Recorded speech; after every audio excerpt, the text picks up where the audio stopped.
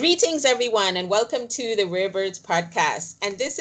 And once again, I'm joined by the lovely Heather Lee, who's going to be leading on the conversation with our guest this evening. So, Heather, welcome. Um, Thank you, Joanne. Yeah, it's a pleasure to be here as always. And today I'm very excited to introduce a friend of mine, Naisha from Zimbabwe. Uh, it's kind of interesting that we've been able to keep this e-commerce theme during the last few episodes of the podcast. So I'm definitely interested to hear more about what Naisha has to offer about through his company, Flexi Africa. So I'll pass the mic to Naisha. So can you introduce yourself more and tell us more about your startup? Hello. I'm very, very privileged to be part of this podcast. And yes, we have had a long-term friendship with Lisa. So I'm Yashanguo. I'm from Zimbabwe. I'm in the capital city, Harare. And I started an e-commerce platform back in 2018. I started with two of my co-founders. It was based on the need we saw that Africa, or actually our country, needed to adopt e-commerce because we saw that the global trend, people are buying online. It's more convenient and it makes life just easier. And we also saw that we had really good African authentic products that we can offer to the world. And the only way that the world can see is through a platform like an e-commerce platform. So we first saw three major problems before we even started the platform that really were really predominant in Africa. So we saw that there was not an integrated platform, one integrated platform where you can find anything you would want in Africa. And we saw that delivery was still a problem because we still have some areas that do not have names. So we needed to find a way around that. And then we needed to find a way to just have a payment gateway that's safe, that everyone will be acquainted with. So we were actually able to figure all of those things out, and then that's when we created Flix Africa and launched it in December of 2018. And today Actually, really we big have. because we don't have one centralized place for African products. And so how were you able to are you mostly just work with merchants in Zimbabwe now, or how do you plan on integrating more merchants from all over Africa onto your platform? So we started off here in Zimbabwe, and then we actually now are starting off in Tanzania to really start off with the merchants from there. And so we are planning to go into all 54 countries in Africa. So we're just moving from one country to the other, and we'll be working with the locals from those specific countries that we're targeting. So why we chose Tanzania is because it has a really, really good internet penetration.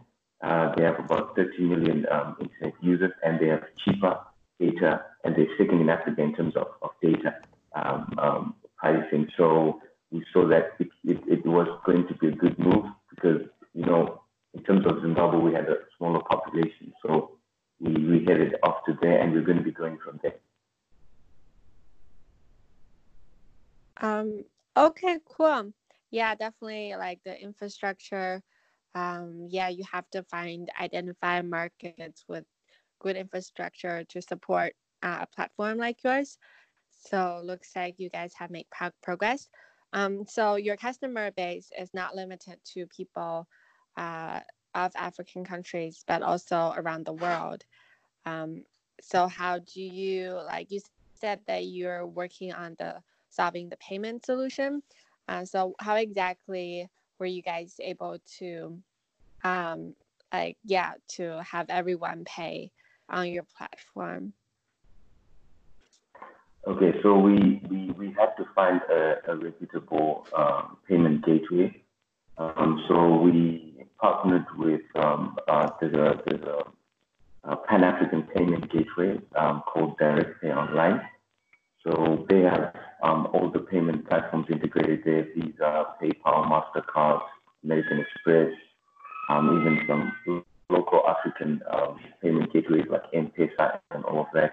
And most platforms in Africa actually use Direct Pay. So we engaged them and they integrated their software on the platform. And that's how we have,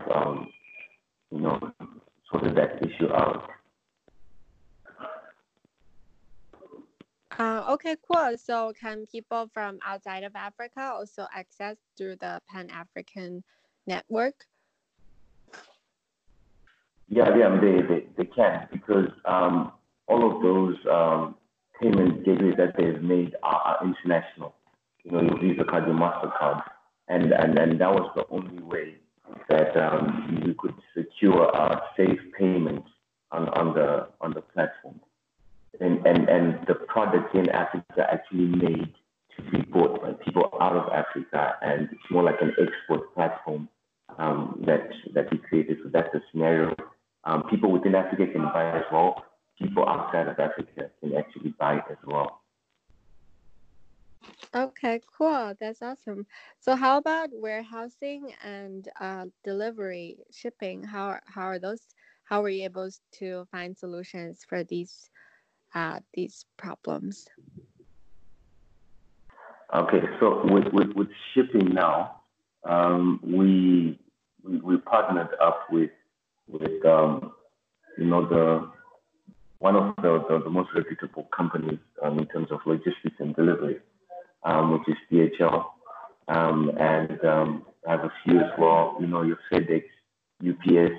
So what they do is that what we did, in fact, is that we made sure that all of the merchants that put in their products there and they want to sell, and if any product is being selected or added onto cart, we give the customer a choice to choose which delivery company they want to use, because all of them have different pricing models. So when someone checks out, they choose which delivery or shipping company they want to use, and each of those shipping companies will have a tracking number of whatever product has been bought, and the customer, the merchant, can track whatever has been bought until it reaches the final customer. And with warehousing, we actually have a way that right now, if anything is bought, the merchant is the one that has the stuff that they're selling. We don't have a central place or warehouse yet where we can stock things there, and in some cases, what is taken from there. Okay, cool. So I was really curious about how you guys were able to handle the deliveries and warehousing, because I think that's one of the biggest challenges for cross-border e-commerce platforms. So how were you guys able to handle this? Okay, so on the delivery part, we integrated with shipping companies, like the DHL, UPS, FedEx, so that when a customer has added whatever they're buying to cart and they're checking out, they have a delivery option of which shipping company they want to use, because they vary in prices and they vary in the time of delivery. So in terms of delivery, that's how we have tackled that issue. And in terms of warehousing, here in Zimbabwe, we just made those merchants to keep what they sell, and the delivering companies are the ones that come and pick up whatever is being bought from them. And then the model now in Tanzania is going to be a little bit different. We were now looking into warehousing because it's a larger population and there's more merchants. So we are now working on the warehousing part where we are setting up in Tanzania at the moment. Yeah, good to hear about the progress you guys have made.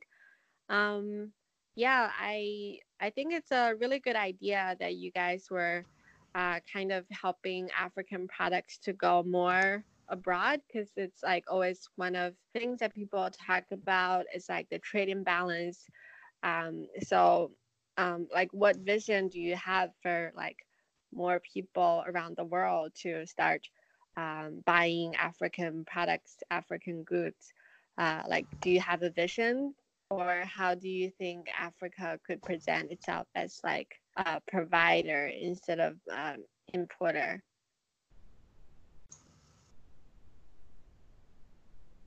Well, as traffic will be, generated, well, people visiting, the platform and buying various things, I'm sure with the data that will be generated from there, we are able to also convince our government that this is an opportunity to actually now do more of export and look into different markets, because they can now see what products are being, purchased from different locations. So it kind of gives, a specification in terms of, what product is needed where, or an interest that can grow in different markets outside Africa. And that would be the key thing that would convince, our big decision makers in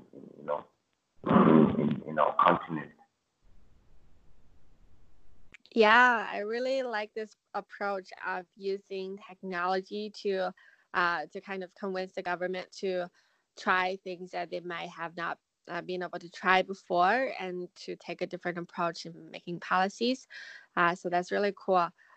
Yeah, so like maybe share with us more about your own entrepreneurial journey, like how you were able to find your teammates in starting. How did you guys came up with this idea together and started pursuing your entrepreneurial journey? What are some of the challenges in your journey, or how have you been able to overcome some of the challenges as young entrepreneurs?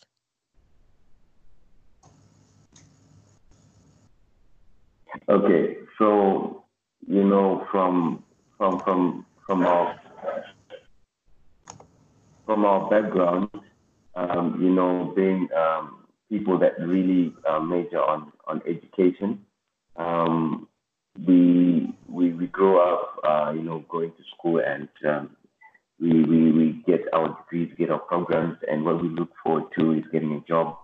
And when that doesn't happen, then that causes, a lot of idle time, while you're waiting, to get that employment. So I was in that kind of phase as well when I just completed what I had learned, because I have a marketing background and an IT background as well. So I was just attending one conference that was hosted by a local bank and the government entity, and they were saying they want to encourage business to go online and everything.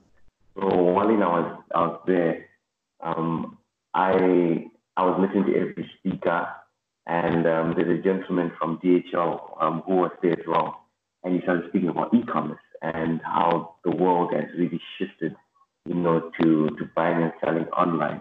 So that's when the light bulb moment actually came, and I was like, okay, how does this thing work? Okay, I was asking myself anyway. So after the event, I just met up with this gentleman from DHL, and I asked him a few questions, and I was like, so how can I assist the people that have come in this conference to put their business online and actually sell online? And then what then came out there is like, okay, why can't I create one big platform that everyone is there and they're selling everything that they have. And I opened them to a global market. So that's how the idea started. And I had my two friends, they were in Australia at the moment, at that time. And so I went home and I shared with them and I said, guys, how do you think about this idea of, having different African products on one platform and, export those products to the overseas market? And then they said, oh yeah, I think that's a good idea. Why can't we just start on it? So we did not have any knowledge on e-commerce whatsoever. So we were actually doing some research while we were creating the platform. So we obviously did not know the regulations within our country in terms of e-commerce because there was none actually. They're actually now starting to formulate something right now. So we did not know if we would do something that's out of bounds or not. So we were now just asking, different people, for example, the shipping companies, some people in the Ministry of Commerce, on things like this e-commerce platform. But we were kind of hesitant because we didn't want our idea to be stolen away if we were going and asking everyone about what we want to do. So we created the platform, and we had a little bit of challenges in terms of how our monetary system would work in terms of when we receive money into the country. I was constantly asked questions, where my money is coming from and what kind of, business we are into, because, when it comes to e-commerce, when there's a bit of traffic, there's a lot of income tax. So maybe I was doing money laundering or anything, so I really had to explain, I really had to sign something for Reserve Bank here, to show that we're doing e-commerce and explain what e-commerce was. So there was a time that we kind of had to be going around educating people on e-commerce so that they can adapt to it. And people were used to having people come and look to their shops, walking their shops and buying stuff. So, and also they did not trust, something that's online. They thought, maybe our money will be stolen or anything like that. So there had to be a lot of convincing to people, understand what e-commerce is and what the platform can do. And then yeah, our major breakthrough was when we made the launch and invited different companies and business owners and entrepreneurs. And when and the way we launched it, it was like a discussion that, we were asked questions by our MC, and those questions would relate to every question that everyone is asking, so that they could really adapt to it and accept it. So it has not been that easy, because there's times that we thought, I think we're wasting our time. This thing will not really work,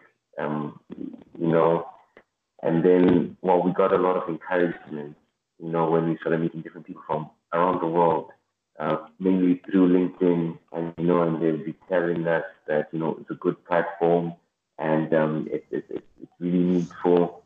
And then when we started seeing people actually getting on the platform as well, that gave us a major encouragement.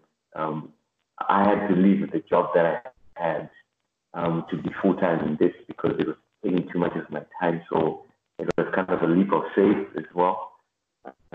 So that has been the general, and actually really became quite popular now in the country, from being a nobody. Now people, they're calling me to different conferences and just talking about e-commerce. And so it has its advantages now. The fruits are actually coming out now. And these processed as well is one of the sweet. So the journey has been bitter and sweet at the same time. Yeah, cool. It's very inspiring. Yeah, so it's kind of like it's very rare for me to hear about the ecosystem in Zimbabwe. I have some friends who are like doing some conferences about business and technology in Zimbabwe, but usually like when you hear about tech centers in Africa, it's like Kenya, Lagos, Nigeria. So that's what we mostly hear about. So how would you assess the local entrepreneurial, the startup ecosystem in Zimbabwe comparing with other startup hubs in Africa? Like what are the resources available locally? Where do you think there could be more to support local entrepreneurs to get things started? Well, I would actually, the human resources is there, the talent is there, the innovators are there, but I think it really goes back to the big decision makers, especially in the government, because all of the countries you mentioned, the governments are willing and they're in support, of those startups and innovations, and they feed in capital there. They expose, the entrepreneurs that do start things there. When it comes to our ecosystem, it's more of how passionate you are, and most of the things you'll be pushing by yourself, and there's minimum extra help, from the people with the resources, and it we have hubs, but it's really that what happens here in Zimbabwe is known beyond our borders. I don't know where things die to not get international exposure, but I would think that if our government body that's responsible, for young people and entrepreneurship in the country, would take it seriously, like how the other nations have, I'm sure we will be on the map, because I'm seeing that we have a lot of local Zimbabweans that then get a lot of exposure when they go out of the country. Let's say they're now sojourning in the UK, or they're now sojourning in America, or in Japan, or in China. They make innovations there, and they're quickly recognized and they're supported. And then credit never then comes back to the local country, because there was less contribution. So I'm sure that contribution is less, from major decision makers. But we have now adapted to say, what, we shouldn't, if the ecosystem is not conducive enough, that shouldn't stop us. It's just another way of finding different avenues and channels to get what we have out there. Cool. Joanne, I know you like to talk about like youth and how government support entrepreneurship. Do you have any questions, or would you like to jump into our discussion? I was just listening to what you were saying about not being as advanced as the other countries. I'm just curious about what you think actually has to happen for, outside of the obvious, because I know Zimbabwe has its own unique issues, that could help to build a sustainable entrepreneurial ecosystem in that country, in your country. Particularly for young people. Well, I think if they could be maybe an internationally recognized hub that has a system that exposes things that are happening, with with young people here if there's projects that we're doing and that they can what we really are looking into is having maybe an internationally recognized hub or a hub that can oversee what's happening in Zimbabwe and can support viable projects that have a good return on investment in whatever industry is done, because we have some competition locally and young people innovate and make different things, whether it's apps or whether they have actually created a physical thing. They only end up in winning a prize, but then that's where it ends off. No one takes them through now, making, let's say, for example, patenting that, trademarking it, and then finding potential investors for that thing to grow. So just get applause of, oh yeah, you've done this and that and that and that. But there's no one that would take over from that stage to monetizing whatever has been done. By us here as young people. As I said previously, this is when you now push yourself to be getting connected to different people from around the world, using social media or using different online platforms like LinkedIn, and just showing what you have. And then if you're lucky enough to find someone, then they take it up from there. But there is no direct link of a hub or an entity that will link you to really investors who would want to be getting into your project. Yeah. Interesting. Okay. Otherwise, no, I think I agree with what Heather said earlier, and that your approach is different to the other platforms that we've engaged with throughout this series, in that you're trying to go globally. You're servicing international markets, whereas all the others were more focused on local markets in their city. And I think Tab's platform is out of his city as well. It's a bit more broad, but that's different. That's interesting. That's bold. I think we don't hear about too many platforms coming up, e-commerce platforms coming out of the coming out of the continent. Are there others? Do you have a lot of competition? Are there a lot of people doing exactly what you're doing?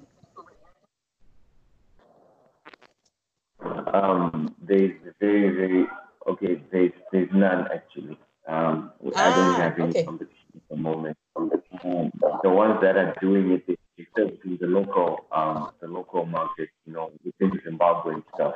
So right. Yeah, no one is really looking at the global landscape. Yeah. Yeah. So there's at least no direct competition, but you may have obviously indirect competition, but not direct. There's no one doing exactly what you're doing. That's great. Yeah, Heather, what were you going to say? Oh yeah, I was just about to say, yeah, that's definitely like a very huge, bold vision. But then have you looked into the like international platforms? For example, like if Amazon has operations in Africa, like would they be able to just feature products from Africa and then ship it to global consumers? Could that be like a potential threat, or do you see those big corporations as like a potential partner that you guys can work in the future to put more African products on the map of like to global consumers? Yeah, you know what I see. In terms of e-commerce, it's a very, very big part, because in 2018, it generated globally about 2.3 trillion, and just having maybe 0.001% of that's a lot of money. And we were seeing that in Africa, out of that 2.3 trillion, we only generated about 16 billion.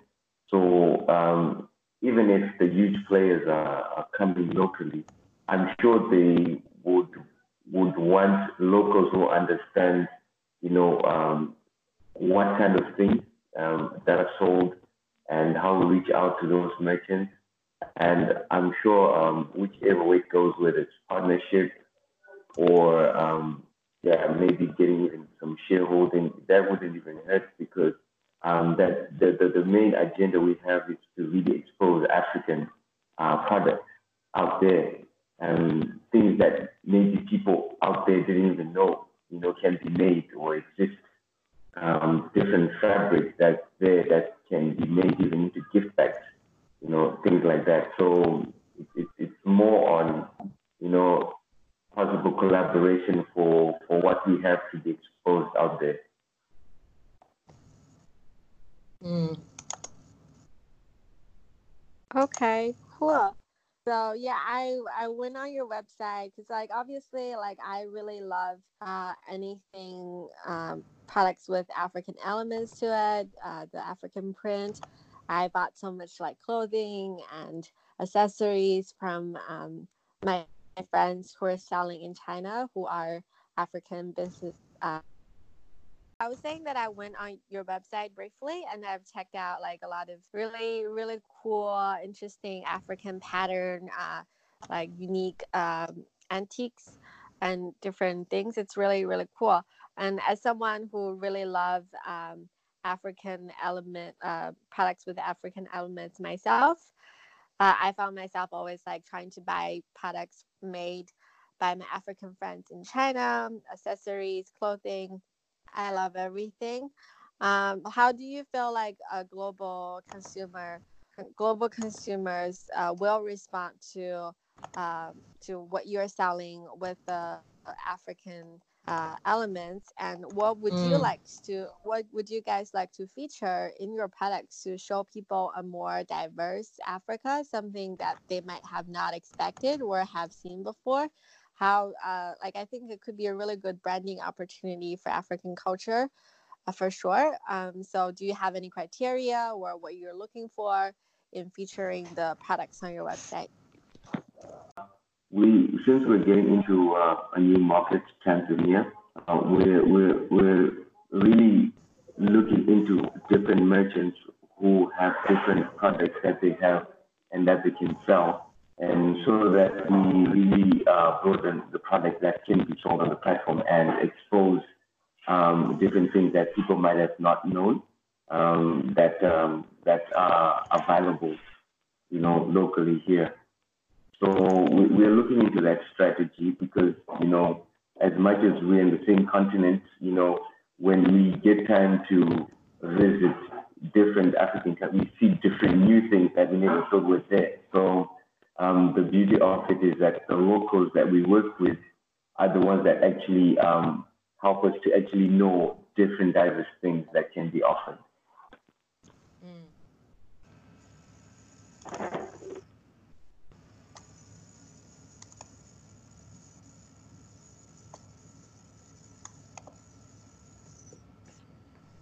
Okay, cool. So when you guys just started out, what kind of founding were you able to use? Were you mostly just use your own founding, your own savings, salaries, or were you able to raise some funds or even internationally, since you mentioned the international support earlier?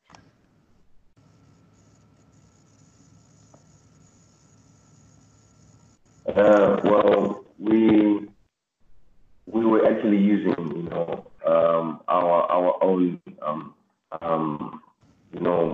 salaries and money,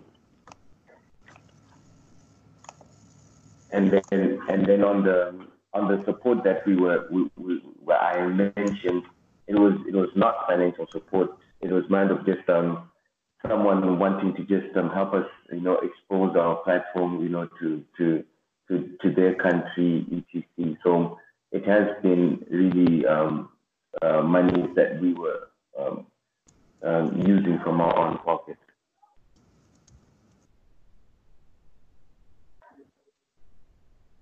Yeah, how do you feel the raising funds for entrepreneurs? What do you think would be helpful for you guys to raise more money, I guess? or finding some local investors. Do you see there's potential on that?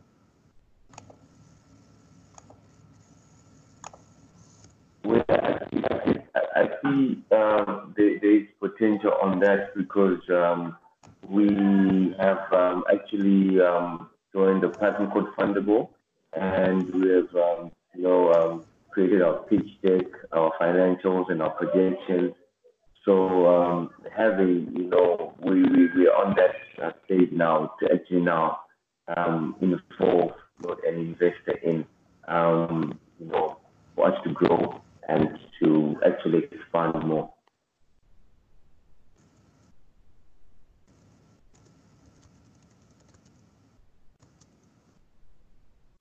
Any follow-up questions, Joanne? Yeah, I'm just curious generally about what is it like to get funding in Zimbabwe? Is there an angel investor network? Are there a lot of, are venture capitalists there? Would you mind explaining, giving us an idea of what it's like there?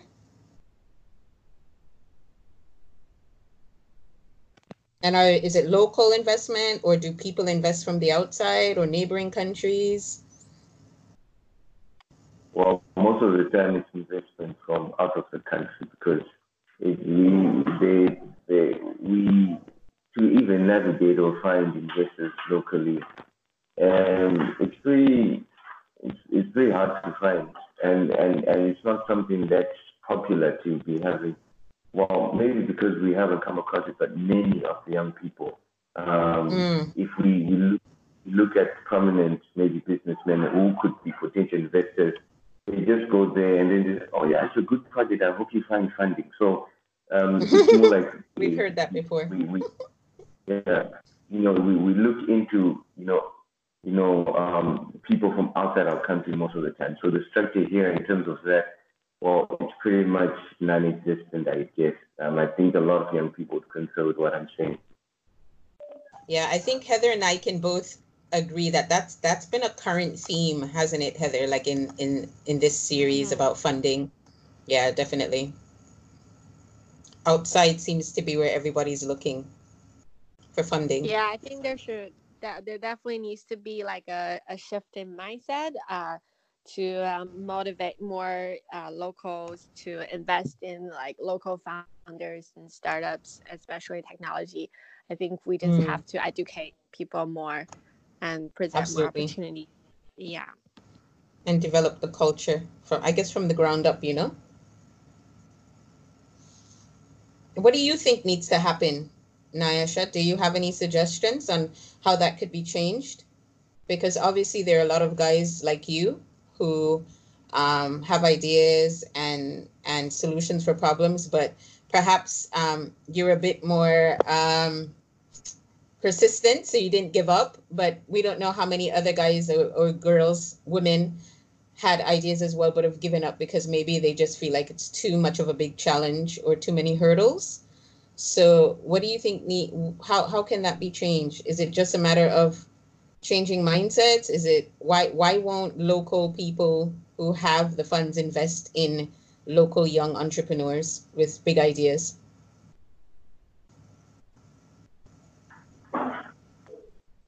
Well, I think because maybe they got funding from outside as well when they started their own thing. So like, okay, why not you do the same thing we did? So there is few individuals who would be able, but they're kind of limited, in resources in terms of having a big project where they can fund a large number of entrepreneurs.